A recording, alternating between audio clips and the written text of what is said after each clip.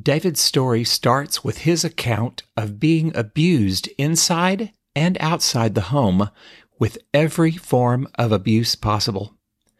By the time he was 19, he had attempted suicide twice and failed, which further added to his feelings of inadequacy. He found himself in a psych ward where he felt safe for the very first time in his life. David's journey is filled with simple wisdom. He clearly demonstrates that you can come back from anything if you take responsibility for your own experiences and do your work. Hello, David Robertson, and welcome to the Authentic Gay Man podcast. I am very glad to have you on today. Thank you for welcoming me. It's nice to be here. Well, let's jump right in. So to tell the listeners how you and I know each other, we don't know each other. We just met about 20 minutes ago. So David heard an episode of the podcast and was intrigued. And so he clicked the Be a Guest button, and here we are. So I'm going to get to know him as you guys get to know him. So the question that I always lead off with, David, is how would you define, or what does it mean to you to be an authentic gay man?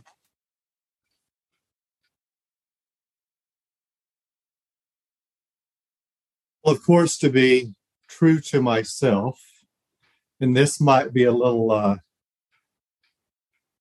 non-politically correct answer, but the way I live in a life as an authentic gay male is to drop the label as gay.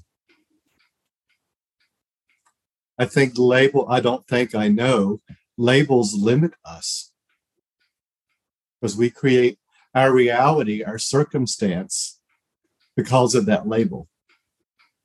I think you're speaking of actually a trend. I think that I'm seeing, especially in the younger generations, there are more and more that are refusing to put that label, or they're choosing a label that encompasses a lot more, that has a lot broader aspect to it. So I don't think it's politically incorrect at all. In fact, I would say, you're probably maybe a little bit ahead of your own time.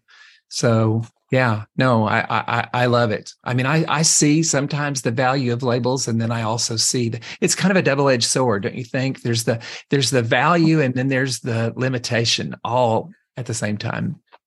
Well, and I think, what do people expect of life because of that label? That's a great question. What circumstances do they begin to attract because of that label?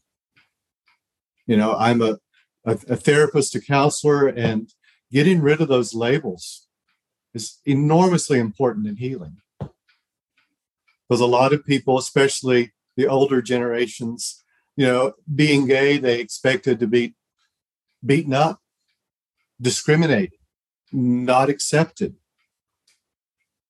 Yeah, that's very true. I mean, I'm part of the older generation, and that's not my experience at all, but I certainly can look out around me and see exactly what you're talking about. So yeah, great answer. Thank you for that. So to our big topic today, what has been your biggest challenge in life that you maybe have gotten through and maybe are still going through?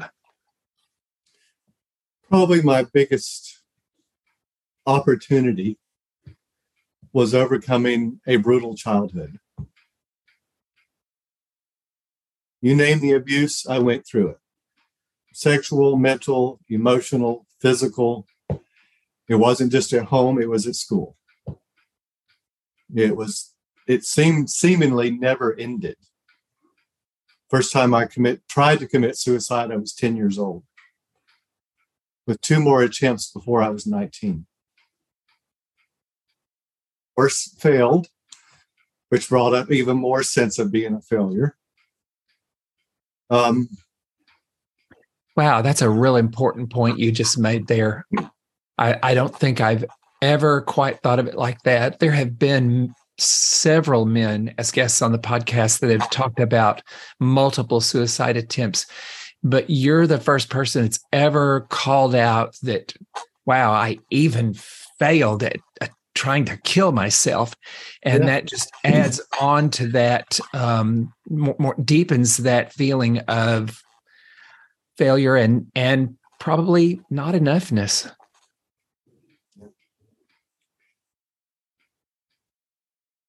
I'm drawing a blank. Ask me a question. Well, I guess I'm curious to know when and how you drew that to a close. When did it stop? You said it seemingly never ended, but and I understand that precisely because I experienced some of what you're talking about. After the last attempt at 19 years old, I ended up in a psych hospital. And the really unusual thing about that story is it's the first night I was there. It's the first night I ever felt safe in my life. So my healing began there because I was out of the environment where the abuse was seemingly never stopping. And my recovery began there. Then I really got onto the spiritual path and began to understand, explore self-responsibility. I began using, all of us are children of God. And being children of God, we naturally inherit God's skills and abilities of wisdom, love, and forgiveness. And I began to tune into those natural spiritual abilities, if you will, and begin to use them. And that's what allowed me to really start healing. I like to define self-responsibility as responding to life with your divine abilities of your wisdom, love, and forgiveness, rather than reacting to life with anger, fear, feelings of hopelessness, helplessness, unworthiness, or judgment. It is a choice. So David, did you discover what you're talking about while in the psych ward? No, my spiritual journey actually started at 8 years old with a near-death experience. But growing up in a small Appalachian town, there was no one to talk to, or at least I thought that was the truth. So I kept all of that hidden. I would wake up in the middle of the night and there would be a dead person sitting on the foot of my bed. I'll never forget the first time it happened. I woke up in the middle of the night and there was a lady sitting there, and I knew her. She was my mother's seamstress. She was from Scotland. And I asked her what she was doing there. I thought she was alive. And we had some kind of conversation, and I came to the realization that she had died. The next morning at breakfast, the phone rang. And before Mom picked it up to answer it, I said to her, "That's Robbie Joe Scroggs calling to tell you that Phyllis Garden died last night." I just began to have experiences, be tuned in, as it were, to unseen worlds. Was that frightening at first? Not frightening until I began to get reactions from people and be ridiculed for it or punished for it. That's when I really decided to just keep my mouth shut. After I got out of the psych hospital, a friend of mine sent me to see a psychic. And she happened to be a really good one, thank God. And she's the one who helped me finally start to understand what was going on with me. When I was 9 years old, my grandmother was in spirit, or on the other side, and she began to teach me music. She began to teach me piano from the other side. And that was one of my first real connections with the afterlife And she taught me well. I mean, I learned how to play. And how did your family explain that? With no apparent lessons, you're suddenly playing the piano. I don't know that they did. It was just accepted. I come from a family of musicians, and I guess they just thought it was the natural talent showing up. But I could literally feel her come and sit next to me on the bench and began to instruct me.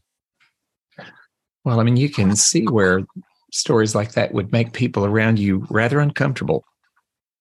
We had staff in the house growing up, and I can remember vividly several times the radio would be on the intercom system in the house, and I would announce which song was coming on the radio next. And then it would. And the staff started to avoid me.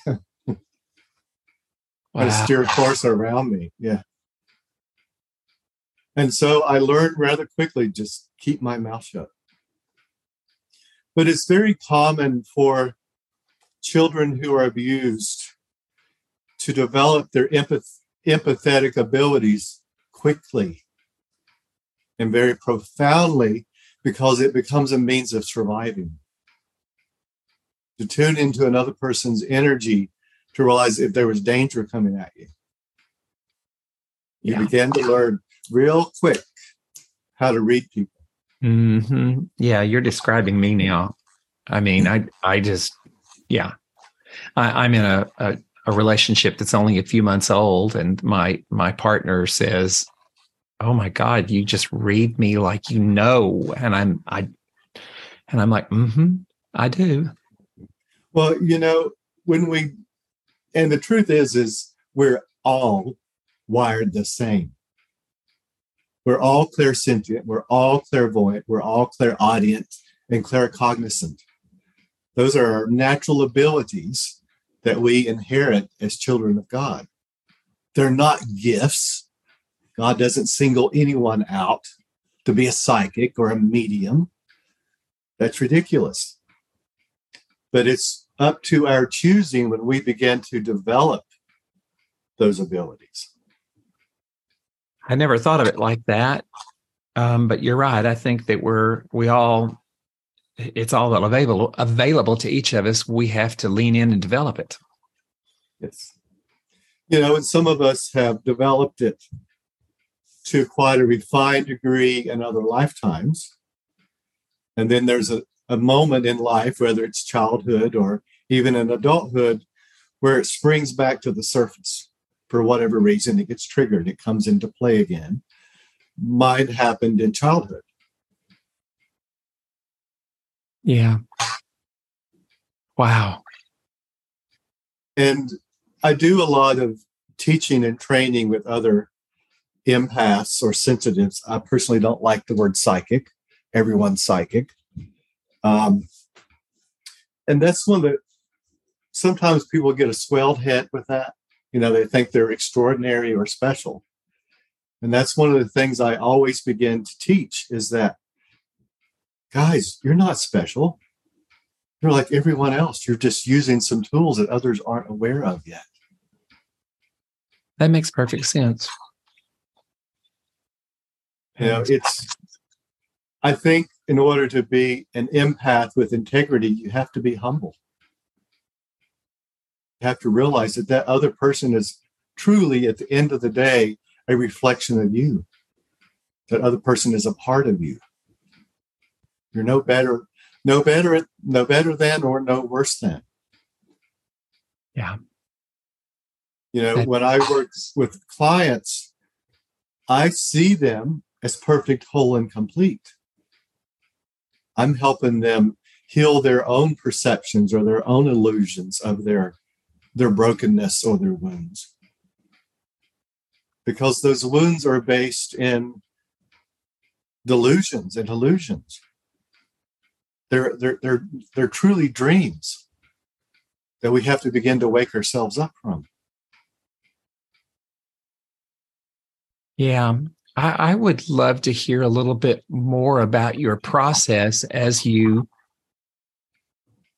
were in the psych ward, and you started to lean into, as you said, the self responsibility.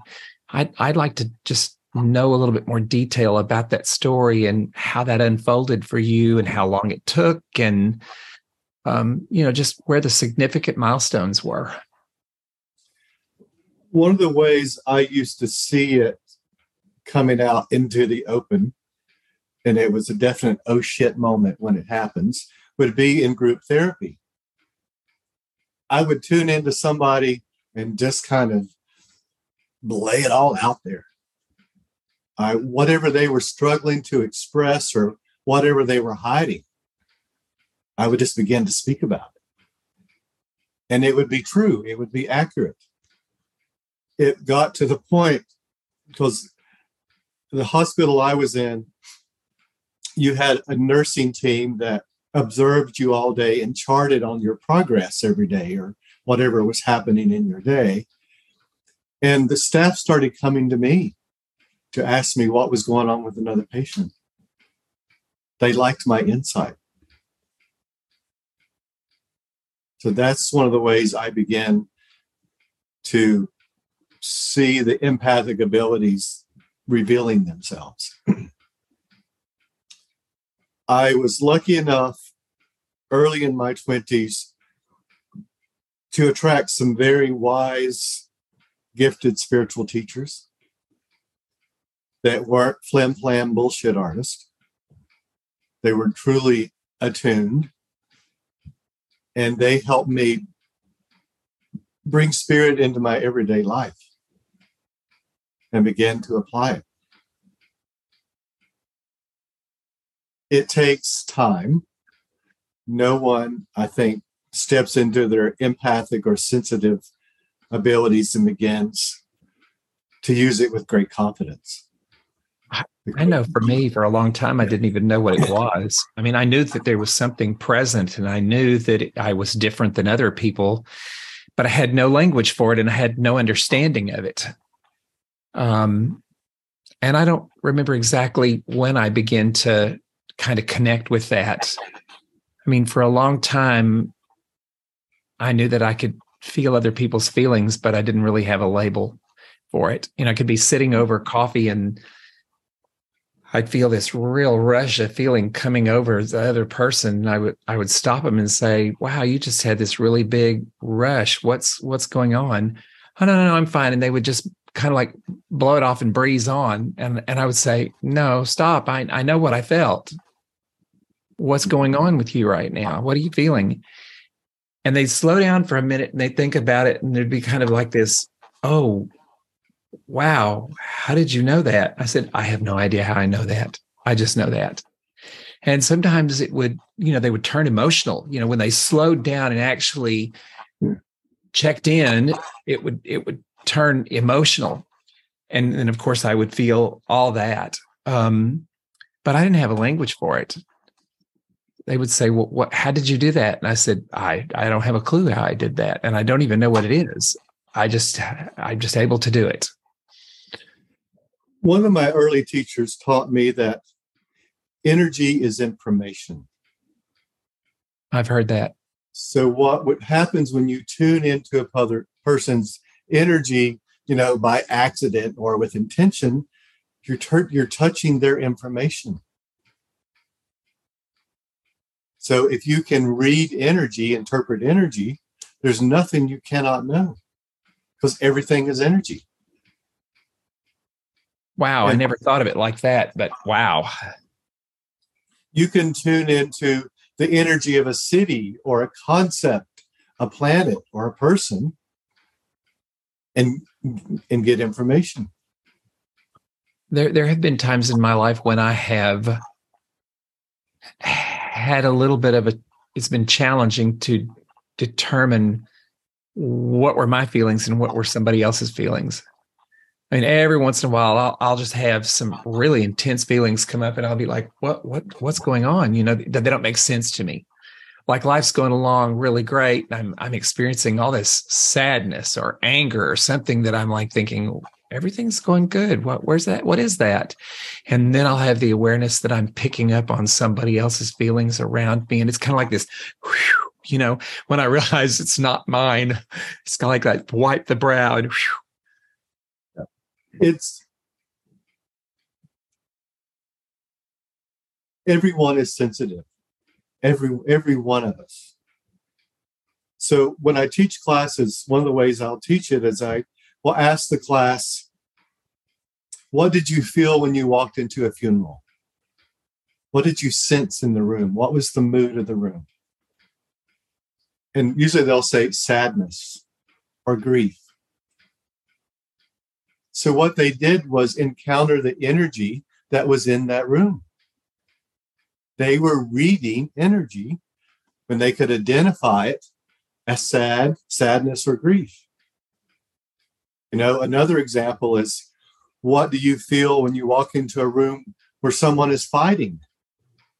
You can feel the anger and the frustration hanging in the room. We've all been very aware of that. What do we feel when we walk into a room where a baby is just born? We feel the excitement and joy. We're tuning into the energy. We just don't realize we're using our psychic abilities. I know there's been times in my life when I've perhaps maybe been in a weekend retreat that's personal growth oriented, and everybody in the room is digging around in their wounds and their traumas, and it's bringing up all this stuff for everybody. And I can sometimes become completely overwhelmed in a space like that because I can feel all of it. Now, I've learned over a period of time how to kind of like raise my energy to be able to like deal with all of it that's coming at me. I mean, there was a time when I read some things, about empaths, and it would say, shield yourself. But there was a point when I realized if I'm shielding myself, I am missing out on stuff.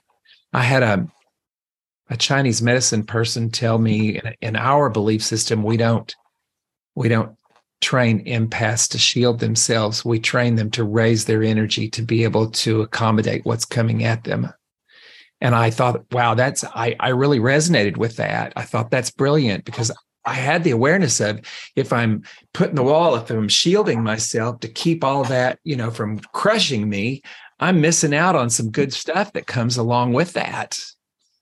We can train ourselves to interact, not absorb, this is the wrong word, to sense the energy without absorbing it as a sponge. It's an intention. It takes some practice to refine it. But it's possible. Absolutely. And one of the things, because I'm very much of one of, I'm not much into New Age fluff, where everything is unicorns and fairies and roses and crystals and tarot cards and all that. To me, that's New Age fluff. People are walking around suffering. Oh, I'm an empath. I just can't cope. And all that. I don't buy into that. It's a choice to move into someone else's suffering and begin to identify it and take it on as your own. Yeah, I would say we don't have to do that. No, we don't. While I have found at times the empathic thing to be challenging, I've always leaned in and been grateful for it. In fact, I've most of my life asked for more. Ask not more than I could handle, but as much as I could handle. And I've leaned in. I've never ever shrunk back or run away from that. It's always been something that I knew was something that I could use to my advantage, something that I could use to make a difference in the world in any kind of work I was doing. I mean, I was a hairdresser for 4 decades, and all that came in super handy in the salon. because let's face it, women tell their hairdressers everything and then some. Yes.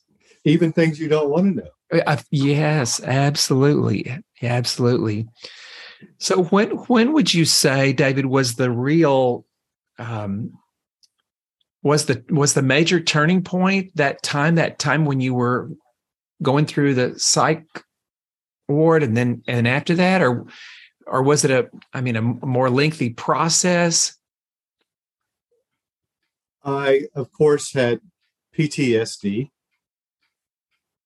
I didn't realize it until I was in my 30s. I had actually buried much of the trauma of my childhood. And in my mid 30s, it got triggered. Came back and began to really create lots of challenges in my life.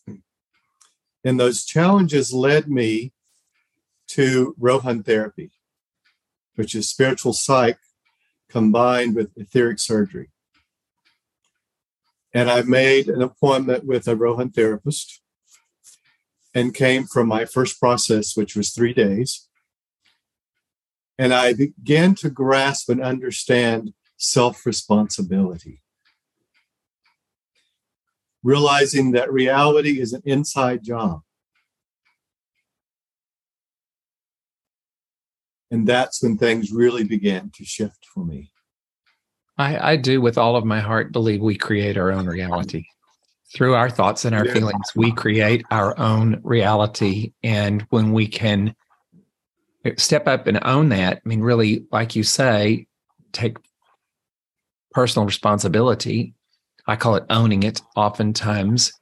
I think it still takes a vigilant mind because, we fall into old patterns and old habits ever so quickly. And we're surrounded by a world where, as an empath, you can feel all that going on with everybody else. There's not a lot of responsibility in our world. We were talking before we started the recording how I define self-responsibility is beginning to respond to life with our natural inherent abilities of wisdom, love, and forgiveness. Every one of us will act like a butthead when out of the flowing and knowing of love. That's what happens. It happens to every one of us. And in the healing structure of Rohan, it allows us to go back and build a case of understanding for ourselves and for our, quote, abusers. Absolutely 100% true. No one has the right to abuse anybody else. But when we can begin to understand what was within us that attracted the circumstances of the abuser, then number one, we can forgive ourselves for attracting it. And we can forgive our abuser. Because we are able, in the structure of Rohan, it allows you to go back and build a case of understanding like a detective or an attorney for why that other person was out of the flowing and knowing of love, where that began for them. You begin to build a compassionate case of understanding for them as well. And you begin to realize it wasn't really about you. And David, are you still in relationship with some of the people from that time in your life, whether they be family members or people that you went to school with? Are you still in relationship with some of those people that were the abusers? I was before. They're all dead now. But it's some of the biggest miracles of my life is to have nothing but compassion and forgiveness with them when they died. And I'm not bullshitting you. No, to be able to feel that understanding is enormously freeing because they no longer own you. Because until you forgive that person, they own you. You're aware of it as conscious or subconscious. As Buddha said, not forgiving someone is like carrying around hot coals in your hand and expecting them to burn someone else. Yeah, I've heard a similar metaphor with poison, drinking poison, hoping it'll kill somebody else. Yeah. It is true, and the forgiveness process I find to be something that's multi-layered. You know, you It do is. forgiveness work, and you think you've gotten to the bottom, and then here it comes again. You know, it's just like peeling that onion. It comes off in layers, like an onion, as you said. And I think one of the big misperceptions when people have what they struggle with in forgiveness is believing once you forgive someone, they're scot-free. It's not true. That you have condoned their actions. Right. All you're doing is understanding and forgiving. The universe will hold them accountable for their actions. All you're doing is freeing your reactive energy within. It's not up to us to punish or make sure they get punished. The universe takes care of that. Forgiveness is definitely an act of self-love, because the person who most benefits from forgiveness is the person that's doing the forgiving. And that's something that a lot of people can't quite grasp that. And I think that's the important part of forgiveness is realizing you're not letting the other person off the hook. You are individually, but the universe will hold them accountable, will hold them in balance. It comes back. Oh, yes. I saw, especially my sexual abuser, I saw it in his life. The rest of his life was pure hell and misery. Yes. Because he was carrying, whether he was conscious of it or not, was carrying the shame and guilt for what he did. It's the boomerang effect. Yeah. And he continually attracted circumstances to punish himself. And it did not stop till the day he died. Wow. Yeah. I mean, not that I wish anything on people, but there is a certain level of comfort that goes along that knowing that, you know, what goes around comes around. Another important thing about forgiveness is if we do not forgive, we stay karmically tied to that person.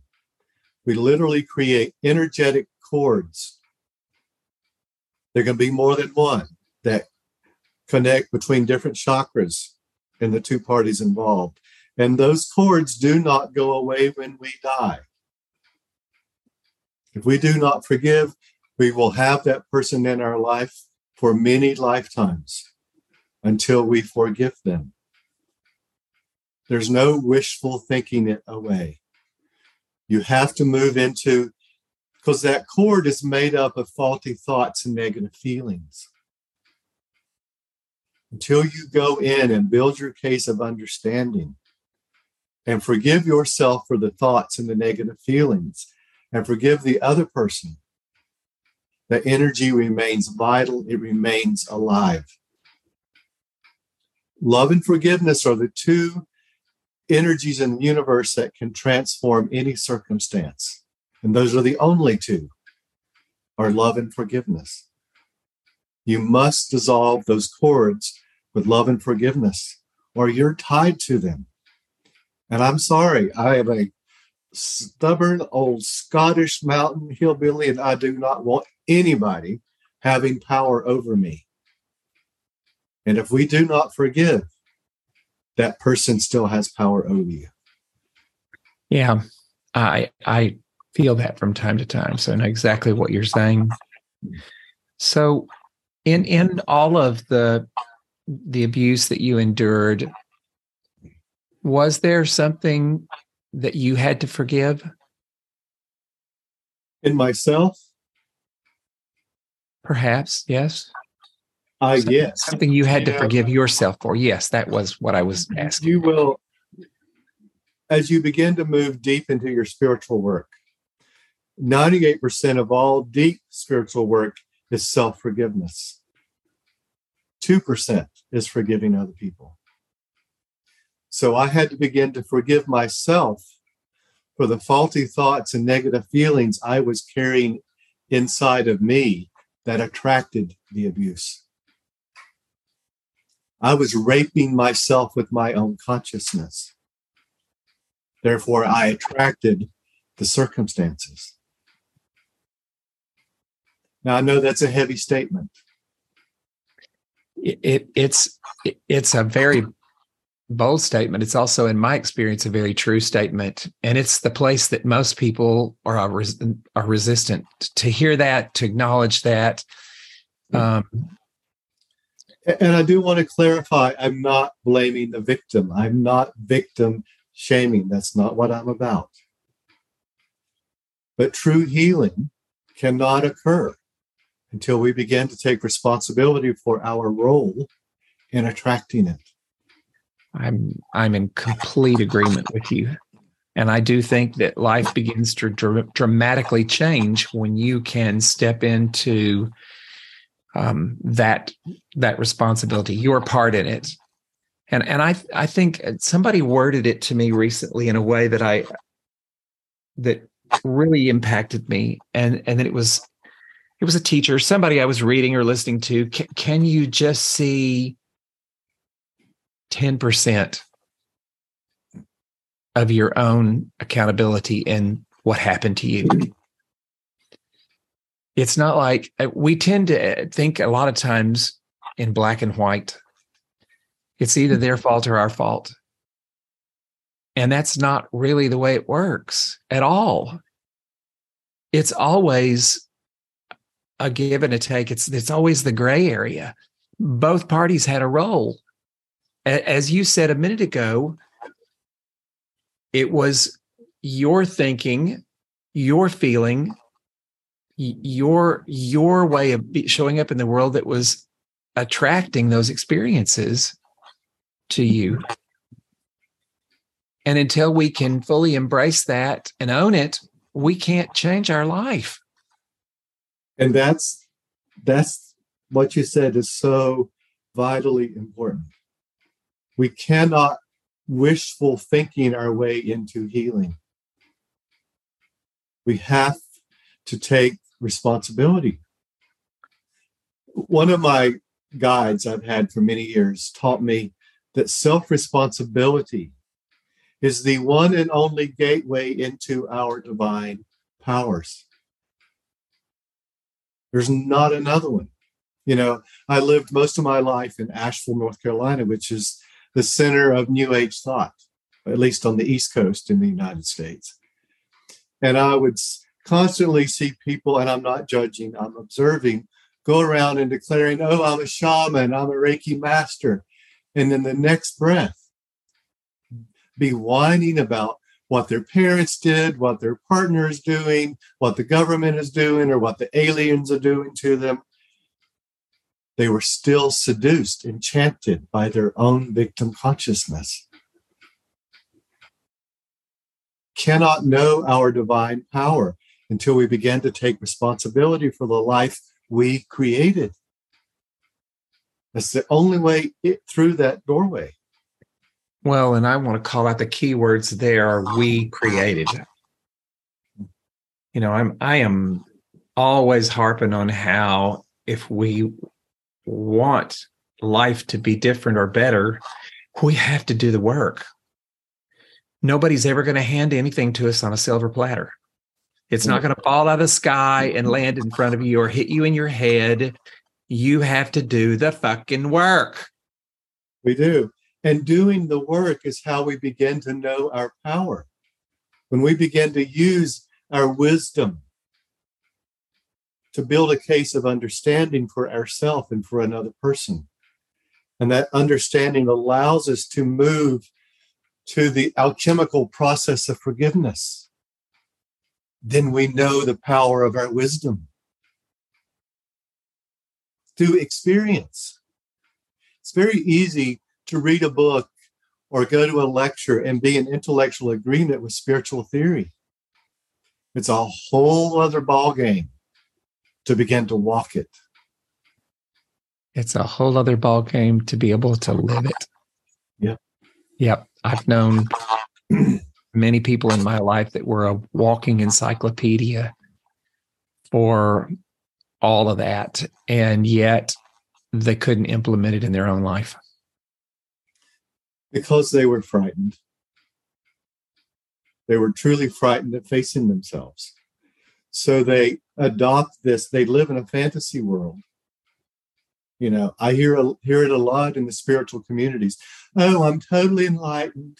I'm just here to heal and be of service. I have no inner work to do. And the minute they say that, I'm like, oh, okay, honey, I love you, but you ain't awake yet.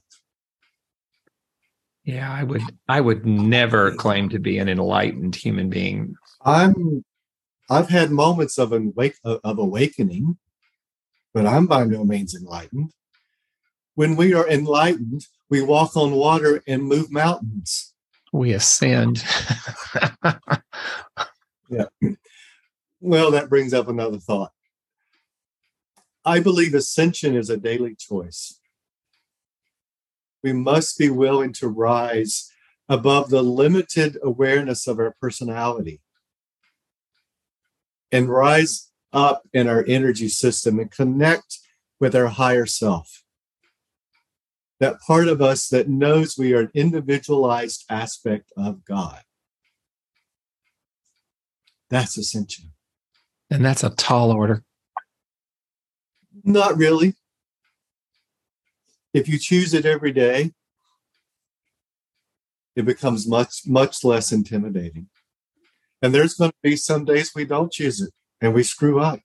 It's okay. We're learning. We master nothing if we don't practice it. You know, I'm a classically trained singer that sang in Lincoln Center when I was in my 20s. And how did I get there? Practice, practice, practice. How do you get to Carnegie Hall? You practice. It's the same way with your divine abilities of harmony, wisdom, and love. You got to begin to use them. The more you use them, you see the irrefutable evidence of their power. The more you see that power, the more excited you get about it. And you start to use it. And your life transforms.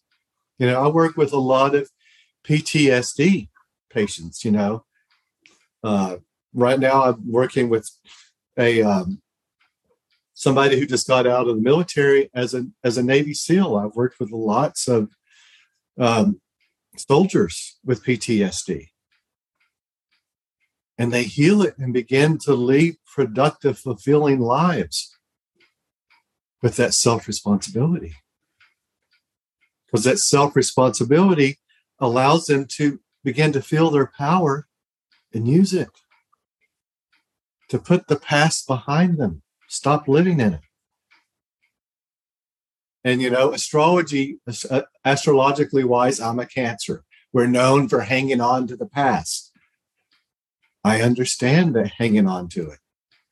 Hanging on to the pain. But what I've realized about hanging on and telling ourselves the same stories over and over is really an attempt to control the past.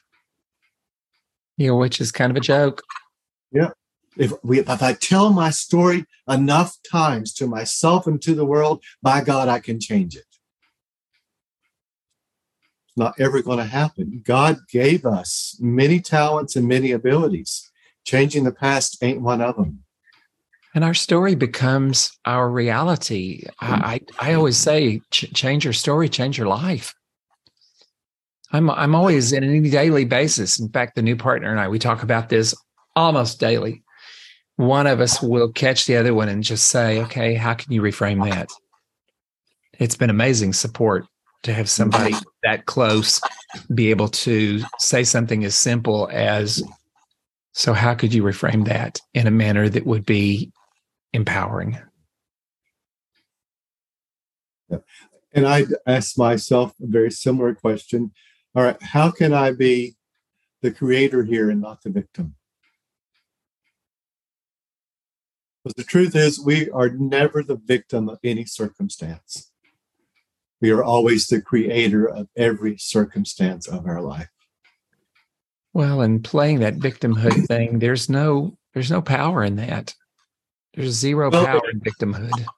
It actually begins to turn us into abusers ourselves. And I think that's really important thing to call out. I'm glad you said that, because if you look back, it's very easy to see. It's very easy to see that if you had an abusive father, at some point you learn that he was abused by his father. And that's why it's passed down from generation to generation, because the victim becomes the abuser. Just it's apparent. It's all around us. And there are many, many subtle ways of abusing. Oh, yes. We all have a dark shadow side. I don't care who you are and what initials or titles you have in front or behind your name, you have a dark side. And that dark side is fueled by our feelings of unworthiness, hopelessness, helplessness, anger, judgment, or fear. That's our shadow side. Our shadow side is not werewolves and vampires and politicians. Much more subtle. The shadow in the world is very subtle and very hypnotic. If it wasn't, it wouldn't have survived. It'd be very easy to spot and say no. But I think it's also important to realize that our shadow side is a teacher that is there to teach us very specific lessons. As souls, we come to Earth to participate. I see Mother Earth as a university. And we come here to explore and master every aspect of consciousness by exploring it. All the archetypal dark energies and the archetypal light energies. We must explore them in order to master them. And, God's sitting up there compassionately observing. We can act like a real asshole one day. We can be real tyrannical in our behavior toward another person. God's sitting up there observing, oh, Dave is exploring the archetypal energy of the tyrant today in order to master it. Judgment. God set up the entire course, the entire curriculum. He's not judging it. He's observing our progress. Our growth. Yeah. Our evolution. You're right. Good stuff. And that's what we're here to do, is to evolve. So, David, I would love to know a little bit now, fast forward to where you are in life now. This long-term taking responsibility for your life, the self-forgiveness followed by the forgiveness of others. What has that produced in your life? Completely transformed every aspect of my life. Relationships, finances, where I live. I mean, it is all. When I found Rohan 15 years ago, and then began my own training to be a Rohan therapist, my life has shifted and changed in truly miraculous ways. Until I found Rohan, all I wanted was to get the hell off this planet. Did not want to be here. The 3 failed suicide attempts. I was like, what's the fucking use in trying? I'm just going to fail again. So I've lived my life feeling trapped and hopeless and depressed. But once I began to move inward and apply that self-responsibility, my life has changed in ways that are indescribable. So can you give us some concrete examples?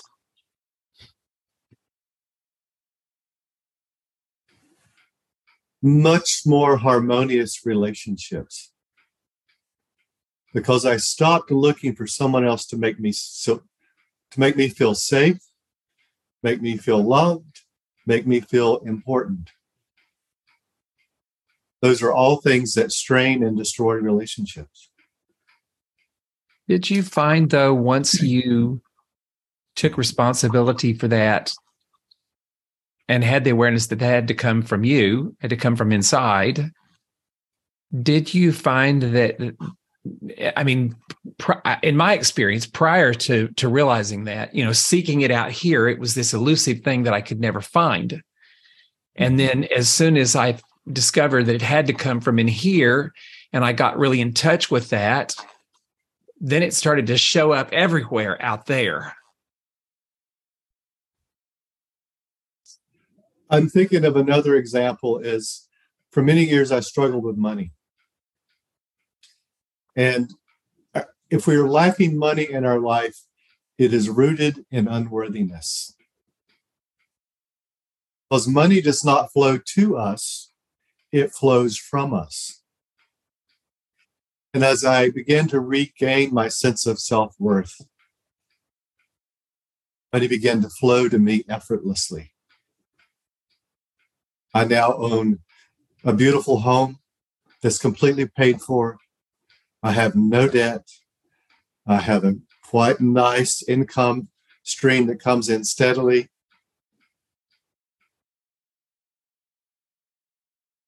I have a community of loving, supportive friends that are not out to fuck me because I have a nice body and a bubble butt. That used to be one of the real things that kept me out of the gay community, was being seen as just a piece of meat. Yeah, that's a real thing, isn't it? Yeah, all of that has shifted.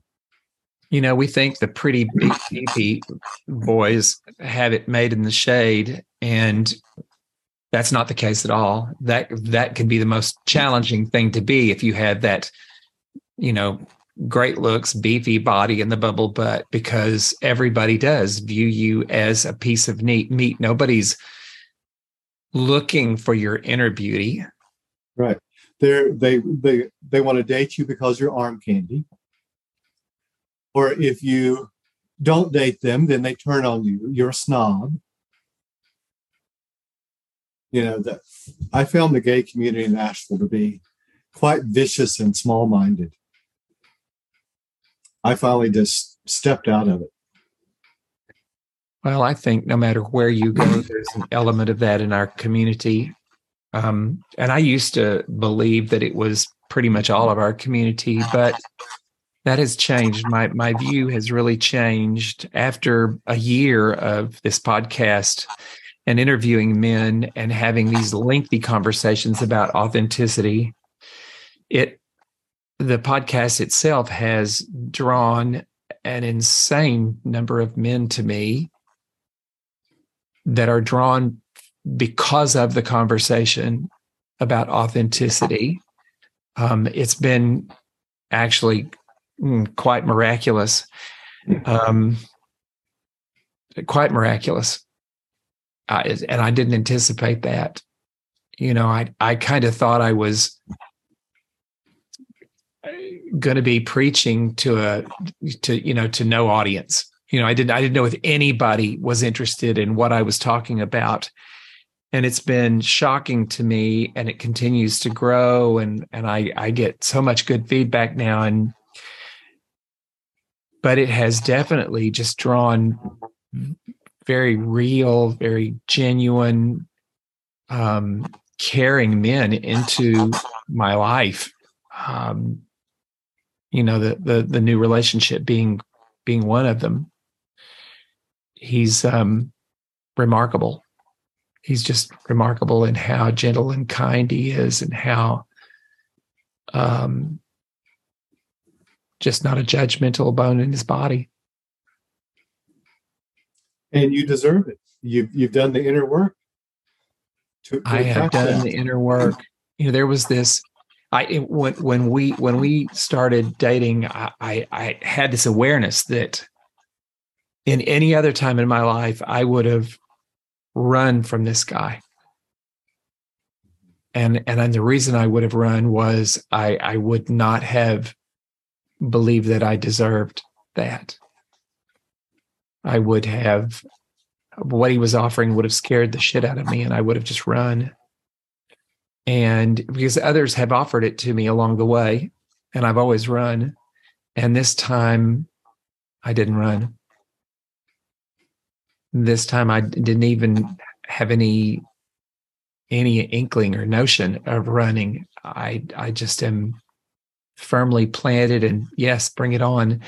And that, that's very telling. I mean, it may have been just a year ago that I would have run something, and the podcast has played a big role in my own evolution. I never dreamed that this would grow me the way it's grown me. I've learned so much from these conversations. Yeah, I fully understand that, because one of the biggest gifts of my life is being a Rohan therapist, because it continually keeps me on top of self-awareness. Every day I see myself in my clients. But at the end of the day, every human has the same 4 deep fears. Below the surface, we're all so much alike.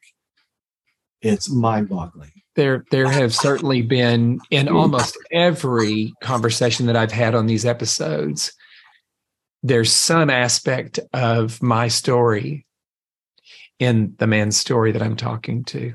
I can see myself in some shape, form, or fashion in every man that I speak to. We are many, we are one.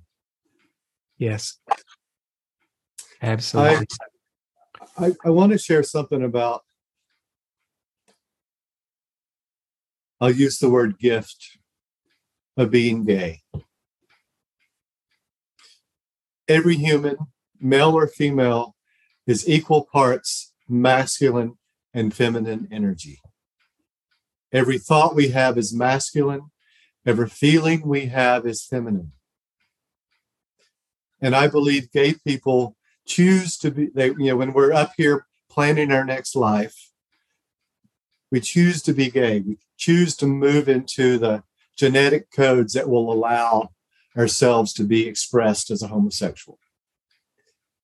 And that provides us a very targeted opportunity to bring our thinking selves and our feeling selves, our masculine and our feminine, into harmony and balance. And that's what life is about. I had that experience probably about 2.5 years ago. There was this moment when I had fought those shifting energies, those different energies, and there was a moment when I brought them, I integrated them, and there was this sense of peace that came over me, and it's stayed. 2.5 years ago, like I had been at odds with the feminine, the masculine. It felt like this tug of war, and there was so much responsibility or pressure to do one or the other. And when I finally just came to that moment when I realized that the perfection was in the integration, the perfection was in the embracing both. The perfection was in realizing that in any given moment, I could call on whichever energy was appropriate for that moment. That deep peace came, and it has prevailed. Yeah, and many spiritual masters have big, highfalutin words for that, but it's called inner peace. When we bring thought and feeling together in harmony, we are at peace. We have to remember that it is our masculine energy that carries the wisdom. It's our feminine energy that carries the love. So what we're working for inwardly is for love to become the bride of wisdom, and for wisdom to become the groom of love. And when those two are working in balance, life begins to smooth out, become productive and fulfilling. I've never heard it worded quite like that, but I get it. I get it. And you're right. Life became much more fulfilling, and life just shifted. It when I integrated and came to that peace, like you said, the spouses of the wisdom and the love, it began to attract completely different people to me. You're attracting people who have also done their inner work and began to create that inner balance, that inner peace, that inner harmony. Good stuff. I forgot I had something important to say. I guess it wasn't important because now I've forgotten it. I think it's important for people to stop looking to reach a place where life is always rainbows and unicorns. That is a fantasy. It is a fantasy. It does not exist. It is not going to happen, even with self-awareness. And would you really want it to? Life would get really boring. It would be so boring. But with self-awareness, as the tests and challenges arrive, we can begin to respond to the tests and challenges with our abilities of harmony, wisdom, love, and forgiveness, and move through that test in 5 minutes. First, staying in that test for days, weeks, months, or years. I look back on my own life when I didn't know how to apply my inner resources, my inner abilities. Some of the tests and challenges would consume me for years. And now some of that very similar energy can come up, and I can literally move through it in 5 minutes. I can relate to that. I'm having some experiences. There's nothing like a relationship to bring all your unresolved shit up. Pushing every button. Yeah. Pushing every button. And I am having an experience of something that would have taken me forever, like you're saying, now with just love, acceptance, and wisdom to move through it in moments sometimes. Right now, I mean, if it lasts 2 hours, that's a long time. And wow, what a different experience in life. It is, and I think that's the beautiful thing about relationships is they provide us mirrors to see ourselves clearly. To see what's unhealed. Nothing like a relationship to show you all the unhealed parts of yourself. I tell folks every day, what you refuse to forgive in another, you have yet to forgive within yourself. That's powerful. That I think that is your wisdom bomb of the day right there. David, would you say that again? I really want the listeners to get that. That which you refused to forgive in another, you have not forgiven it within yourself. Wow. If you are judging someone, not forgiving them for being an abuser, whatever type of abuse it is, when you look deep enough within yourself or within your past, and I'm even including past lives in that, you have not forgiven yourself, cannot forgive the other person. I think that I can bring a real life example of that to the table right now. I mean, I had a dream last night about my father. He's been dead for 10 years, and I've done all kinds of forgiveness work around him. And we had every conversation that needed to happen before he passed. Like I even said to him one time, and it's really important to me that you not die with unsaid things. And I said, is there anything you need to say to me? And he said, I think I've said it all. He said, is there anything you need to say to me? And I said, no, I think I've said it all. We couldn't come up with anything that hadn't already been said and acknowledged. And so a lot of that was done. And as you're speaking right now, the dream last night was like, my dad was a very critical human being. He criticized everybody around him. Mm-hmm. And there have been times in my life when, as you said, the victim becomes the abuser. I have seen that criticism in myself, not only being critical of myself, but being critical of those around me. And it's a very frightening moment when I realize that, oh shit, I've become my father on some level. Well, the truth of that statement is that you were already your father.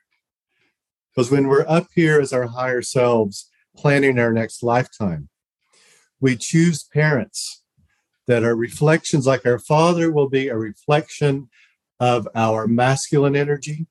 Our mother will be a reflection of our feminine energy. And we come through them. I just got to say, I liked the reflection mom was reflecting to me a lot better than what dad was reflecting to me. But yeah, I mean, you have helped me right now realize that there is still a level of forgiveness for self and for him, both.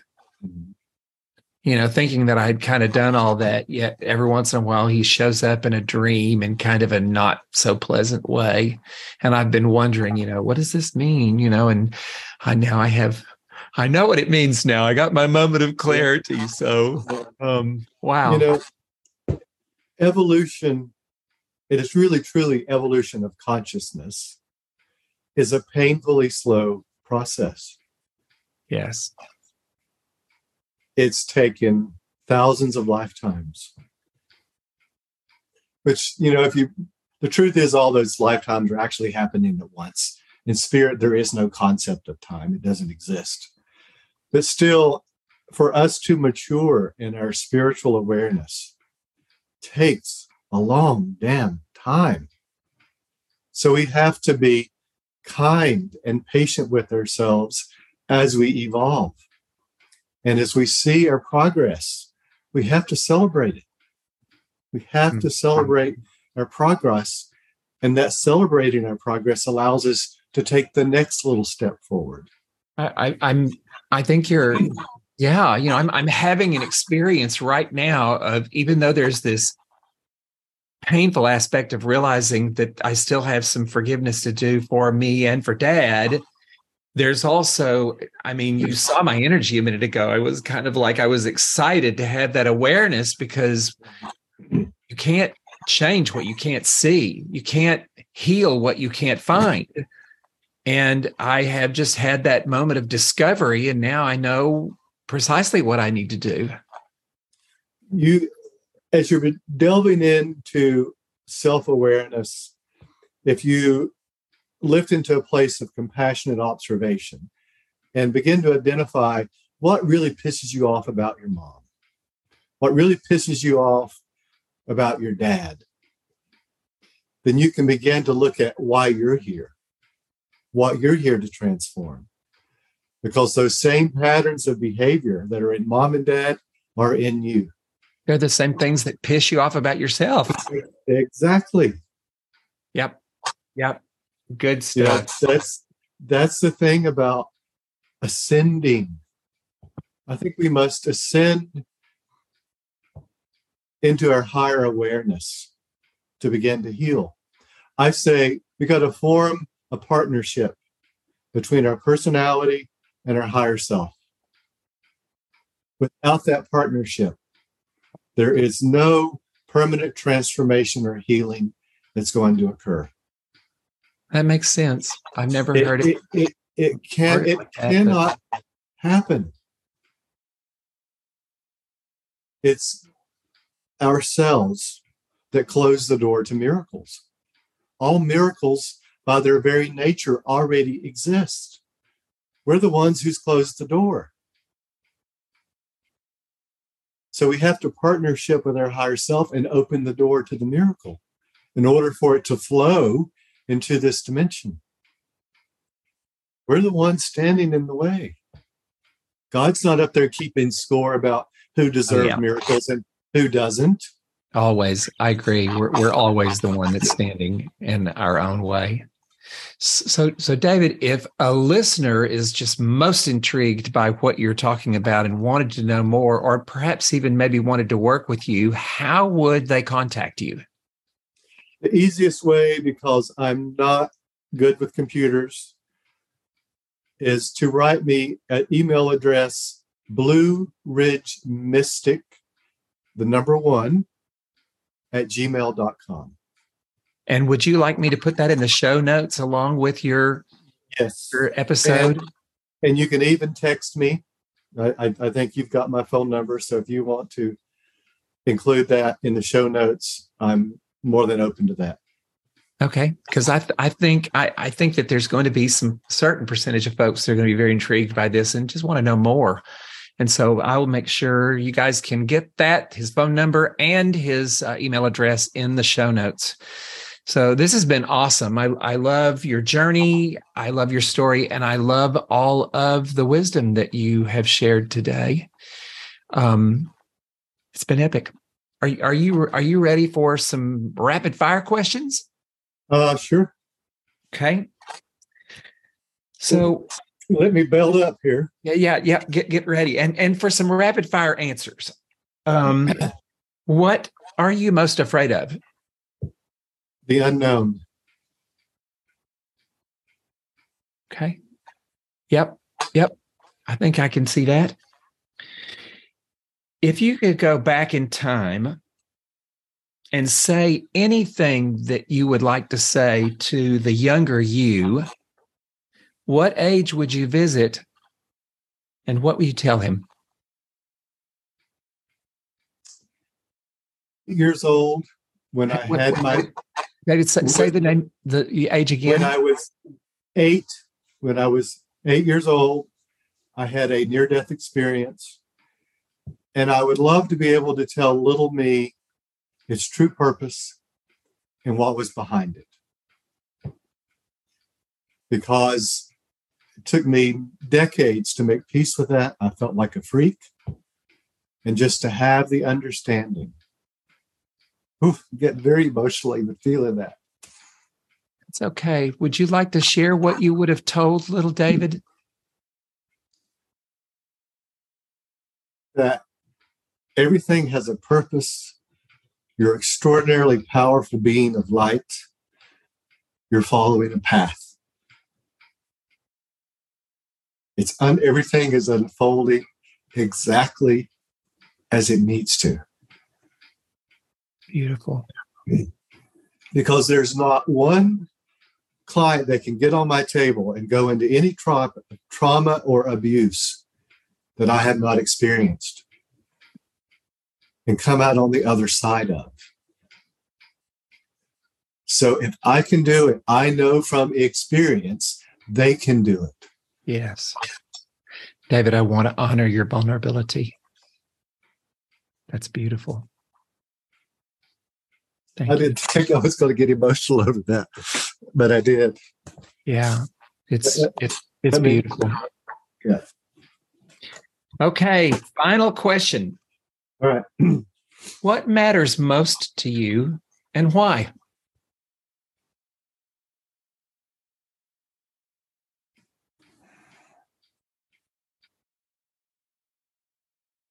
Myself. And honoring my path, honoring my purpose, being true to my purpose. Because if I'm not living my purpose, I'm bored. There's no point in me being here. Yeah, I know when I'm not on purpose, it goes even beyond bored. It gets into something dark. I personally believe no one has the power to heal anyone else. I am very good at walking with people and helping them heal themselves, getting them in alignment with their own divine abilities so they can heal themselves and come out empowered on the other side. Yeah, that's beautifully said. That's why I'm here. Yeah, and I have no doubt you are quite good at what you do. Yeah, if you ever work with me, I will remind you of that statement. Because sometimes, I'm pretty direct. And I will shove you right into the middle of your shit and hold you in it. Yeah. Because you need to experience what that's doing to you instead of running from it. And once you finally face it, then you can begin to heal it. Yeah, I can see where you'd be the demon occasionally. I'm not deep. I'm very firm because I know that's what's required. I'm very loving. But to me, that is love, is to hold your feet in the fire. I know exactly what you're talking about. There were times when I had to do that at the salon with a hair client. So I fully get it. No sugarcoating. You had to just tell it like it is. One of my teachers, when I was at the university studying to be a Rohan therapist, and I still laugh over this statement.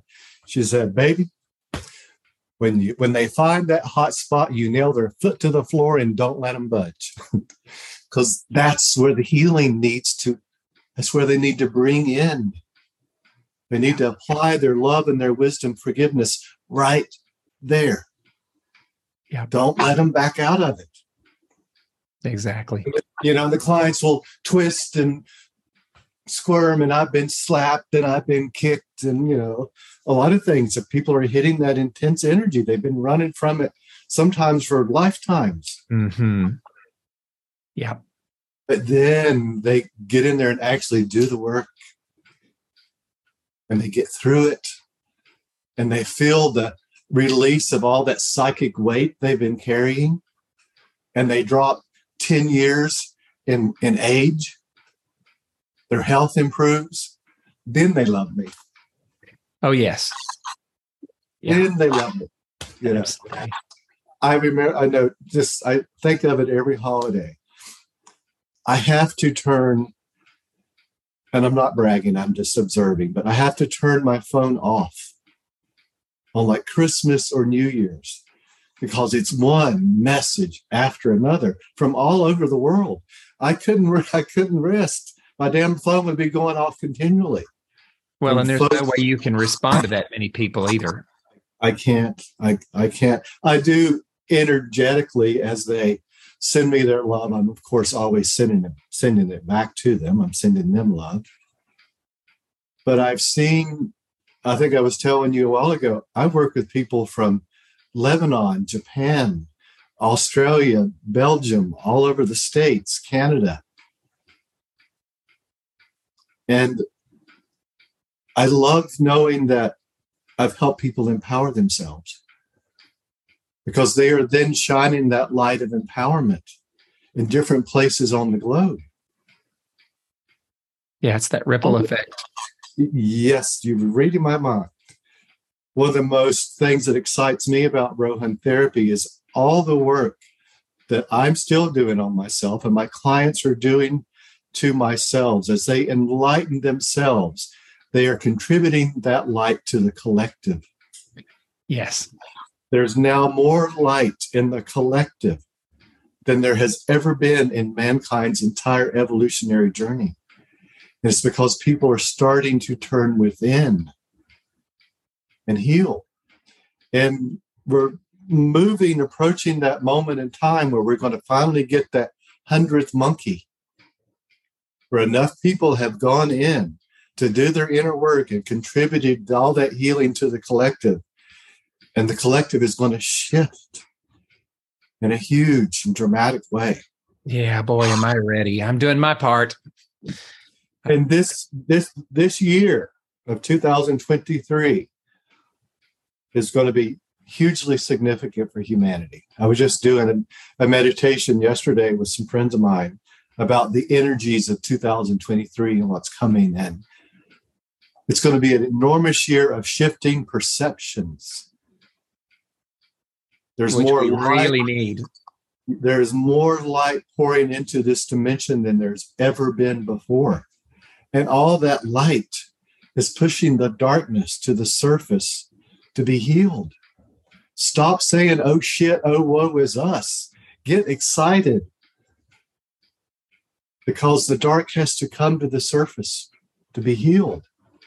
And it is absolutely doing that. Absolutely. David, this has been wonderful. I've really enjoyed our conversation today. And I just would like to honor you and tell you that even with the label, I definitely experience you as an authentic gay man, or just an authentic man, or just authentic. Just take all the labels off. Thank you. And thank you for providing the opportunity for so many people to come together and begin to see themselves. Because I know what your podcast is doing. People are seeing themselves in other people, and they no longer feel alone or isolated. That was definitely the intention, definitely one of the intentions, to allow people to be seen, heard, and understood, to let them know they're not alone, and to let them know there's a different way. And I believe your purpose in your career is just as important and just as valid and just as needed as mine. Thank you. We're just playing different roles. I am receiving that. Thank you very much. It means a lot.